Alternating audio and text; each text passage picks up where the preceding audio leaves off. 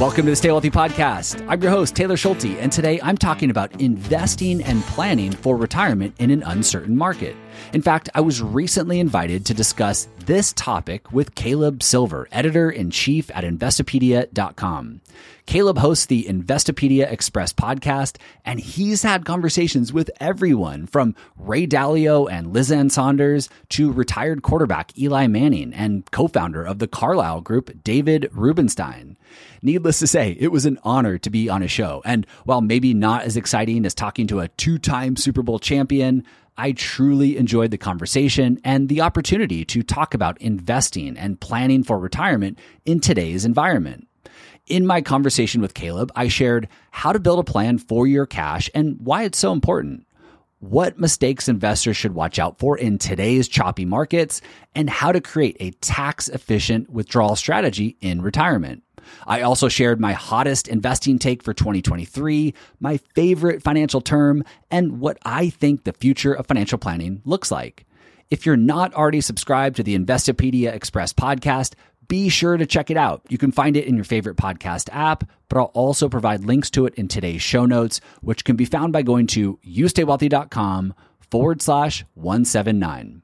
Without further ado, please enjoy my conversation with Caleb Silver on the Investopedia Express podcast. Welcome, Taylor. So good to see you.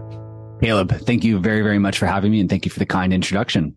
You're welcome. Well, the biggest question your clients are asking you right now, I have a feeling I know what it is, just given the year that we've had and what we're facing right now. But what does everyone seem to be coming to you with right now? Yeah, I mean, it's been such an interesting environment. I say interesting because I feel like, I don't know, since 08, 09, things have been relatively calm. At least it seems that way. You could pretty much throw a dart and make money over the last decade. And all of a sudden here in 2021, 2022, things have really shooken up. And we've got this likelihood of a recession and higher interest rates and inflation for the first time in a really long time, not to mention geopolitical uncertainty. All these things going on. The biggest question that I get from clients, we hear from clients, is just, how does all of this affect me? How does this impact me? How does this impact my financial plan? And then second to that, are there opportunities? We have the Secure Act 2.0 that just rolled out. So there are tax laws that are changing. So there's just a lot of things going on. And the biggest question we get is, how do I make sense of all this? How does it impact me? How does it affect my financial plan? And are there any opportunities that I can take advantage of to put myself in a better position? Yeah, I'm asking that same question myself. I know a lot of our listeners are asking that question as well. And it's personal, right? I mean, what works for me may not work for you, may not work for other people. And that's why we call it personal finance, which is why planning is so important, which I know is something you're so passionate about, the power of the plan. You know, my portfolio had a terrible 2022, like a lot of other people. But when I looked at my financial plan with my advisor at the end of the year, the plan was still relatively intact. How important is that as a core to really getting your arms around your finances? So critical. My analogy is that the retirement plan or your financial plan is like a diagnosis, and your investments or your investment allocation is the prescription. And far too often what I hear from people is they're so focused on the prescription and they're wondering if they're taking the right prescription, if it's the right investment portfolio, if they're holding the right positions, but they don't have that diagnosis first. It would be strange if I was at a party and I met a random doctor and I said, "Hey doc, should I be taking this prescription? Should I be adding another one? Should I be swapping it for something else?" To which they would say, "Well, I don't know. Come into my office and let's do a diagnosis and let me do some blood work. And then I'll tell you what you should be taking." So that diagnosis, that financial plan is so important in driving not just your investing decisions, but how much insurance you should have, what sort of estate planning you should be doing, what changes you should be making to your financial life, if you can afford that home. All of these different prescriptions really rely on that diagnosis. And I find that most people skip that diagnosis because it's not fun. It's not fun to sit there and be vulnerable and look at your financial plan and do the hard work. Even if you have a financial planner, it still requires, as you know, for you to be involved. And so I just find so many people skip that step and they just want to talk about the next hot stock or what I should be investing in or what changes I should make. But that diagnosis is so, so important for long-term success. Yeah, it's that inventory as well. We say do it every quarter if you can, but if you're not going to do it every quarter, do it twice a year. Do it definitely at the end or the beginning of the year, because you have to know what's coming in, what's going out, and where you are in terms of your plan and strategy for whatever it is you're trying to do. So a lot of people are asking themselves at a time like this, potential recession coming up, stock market has been no friend to investors lately. Is it a better time to be saving or investing? And I know that's personal depending on where you are in your life, but are you counseling folks to have a little more cushion going into 2023 than they might normally would? Or are you saying stocks are pretty depressed right now? We're still in the midst of this bear market. You want to have powder for that as well. So we specialize at my firm in working with people over age 50. They're either close to retirement or they're in retirement, and generally have tax problems in retirement. So we do a lot of tax planning for our clients. I say that to say that a lot of our clients are not saving money anymore. They're retired. They're no longer generating income. And so it really is focusing on those withdrawal strategies and getting money out of the portfolio or reducing their tax bill. So investing becomes really important, making sure that we're not going to outlive our money. Second to that, in retirement, cash management becomes really important. So you mentioned dry powder, and in the accumulation phase of life, of course, you want to have that emergency fund in place, but you have income. So you don't need to hold as much cash. In retirement, when you're taking money from your portfolio, and we go through crazy wild events like we did last year, where bonds and stocks are down for multiple quarters in a row, you have to have a smart cash management plan. So we're really focused on those things that we can control, especially holding enough cash. But for those that are in the accumulation phase of life, of course, saving more money right now and investing more money is an opportune time. And we don't know if the market will go lower. We don't have a crystal ball. But when the market is down, we have higher future expected returns. And we absolutely, if possible, want to invest more money. We also want to make sure that we have a proper savings plan in place. For those spending it down, we used to have this rule, or it's still out there, the 4% rule, spending down your retirement funds or your 401k or your IRA. But lots of things have become a lot more expensive, and we're living a lot longer than we used to as well. Do you still abide by that rule, or do you still counsel that rule? How do you talk to folks about it's okay to spend? In fact, you need to spend down, but how do you do that right now, especially in this environment? The 4% rule is a great starting point for determining how much money can I take from my nest egg while mitigating the chances of running out of money. So it's some quick back of the napkin math. Take 4%, multiply it by your nest egg, and you can get a general idea. The 4% rule is what I would call a static withdrawal strategy. What we prefer to use is something called a dynamic withdrawal strategy. And the strategy that we use is baked in academic research done by Jonathan Guyton, or the guardrails approach.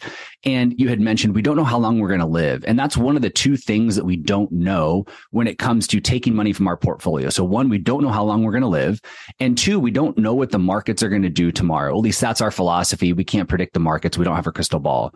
So because of that, because we don't know what the markets are going to do tomorrow and what our portfolio balance will be tomorrow, we prefer this dynamic approach to say, when the market does well, we will take a little bit more money from our portfolio. But when we go through tough, rocky times like we're going through right now, we have to be nimble enough and willing to take a little bit of a pay cut from our portfolio. So we kind of bounce around through these guardrails, and we take some pay raises during the good times and we take some pay cuts during the bad times. And this allows us to take a higher percentage from our portfolio out of the gates, something closer to 5 or 6%, as long as we're willing to be dynamic and adjust those distributions as we go through different market environments. And again, this allows us to solve for, we don't know how long we're going to live, make sure we enjoy life and maximize income, and we don't know what the market's going to do tomorrow.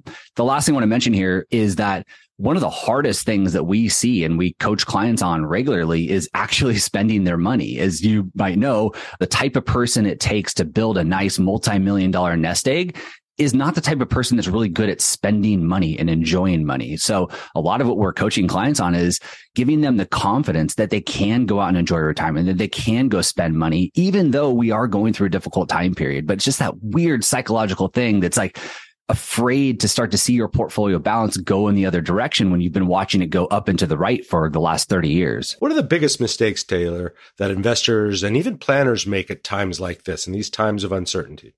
I think one of the biggest mistakes that planners make, and I can certainly fall into this trap as well, is we're going through difficult times. Clients are asking really good questions or they're venting to you, and we want to solve their problem right away. We want to answer their question. We want to maybe predict the future.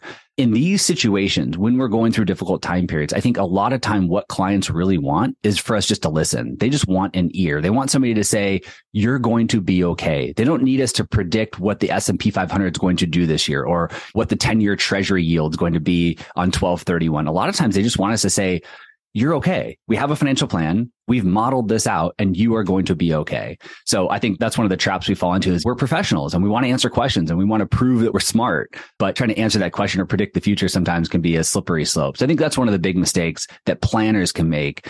I think one of the big mistakes clients can make is when things get rocky like this, they want to make a change. For most things in life, if we want to accomplish something, we have to make a change. If we want to lose weight, we have to make a change. If we want to get stronger, we have to go to the gym. So most things in life, we have to take action in order to achieve something. But in investing, in retirement planning, a lot of times it's to do nothing. And that's really counterintuitive to a lot of other things in life. Markets are rocky, bonds are down, stocks are down. We need to do something.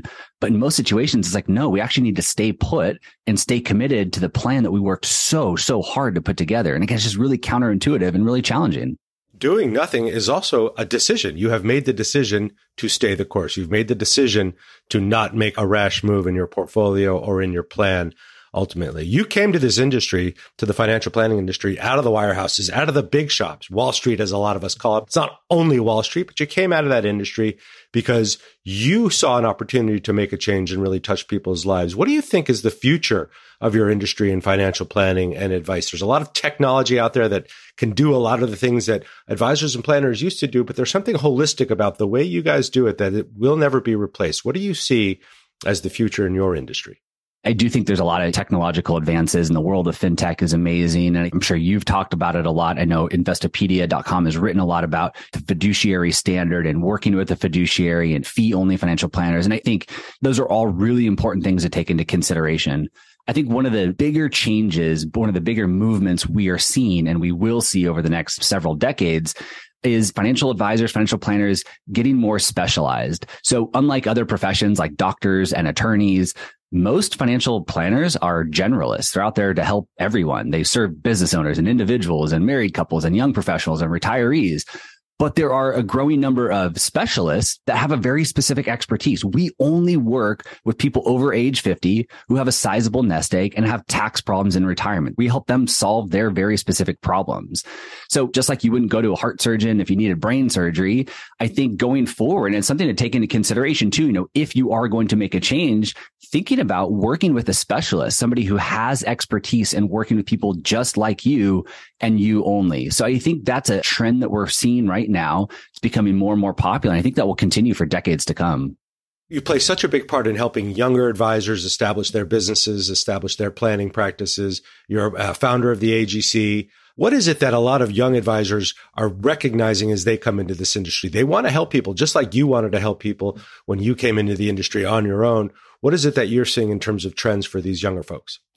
Yeah. So in addition to getting specialized and working with one single demographic, I think one of the things that younger financial planners are recognizing is exactly what we're doing right now, which is that education and educating the public is so important. And it feels counterintuitive. I remember when I started my retirement podcast, my mom was like, what are you doing? Like, why are you giving away your secret sauce? Like, why are you giving away all this information to people for free? Don't you want people to pay you for that information?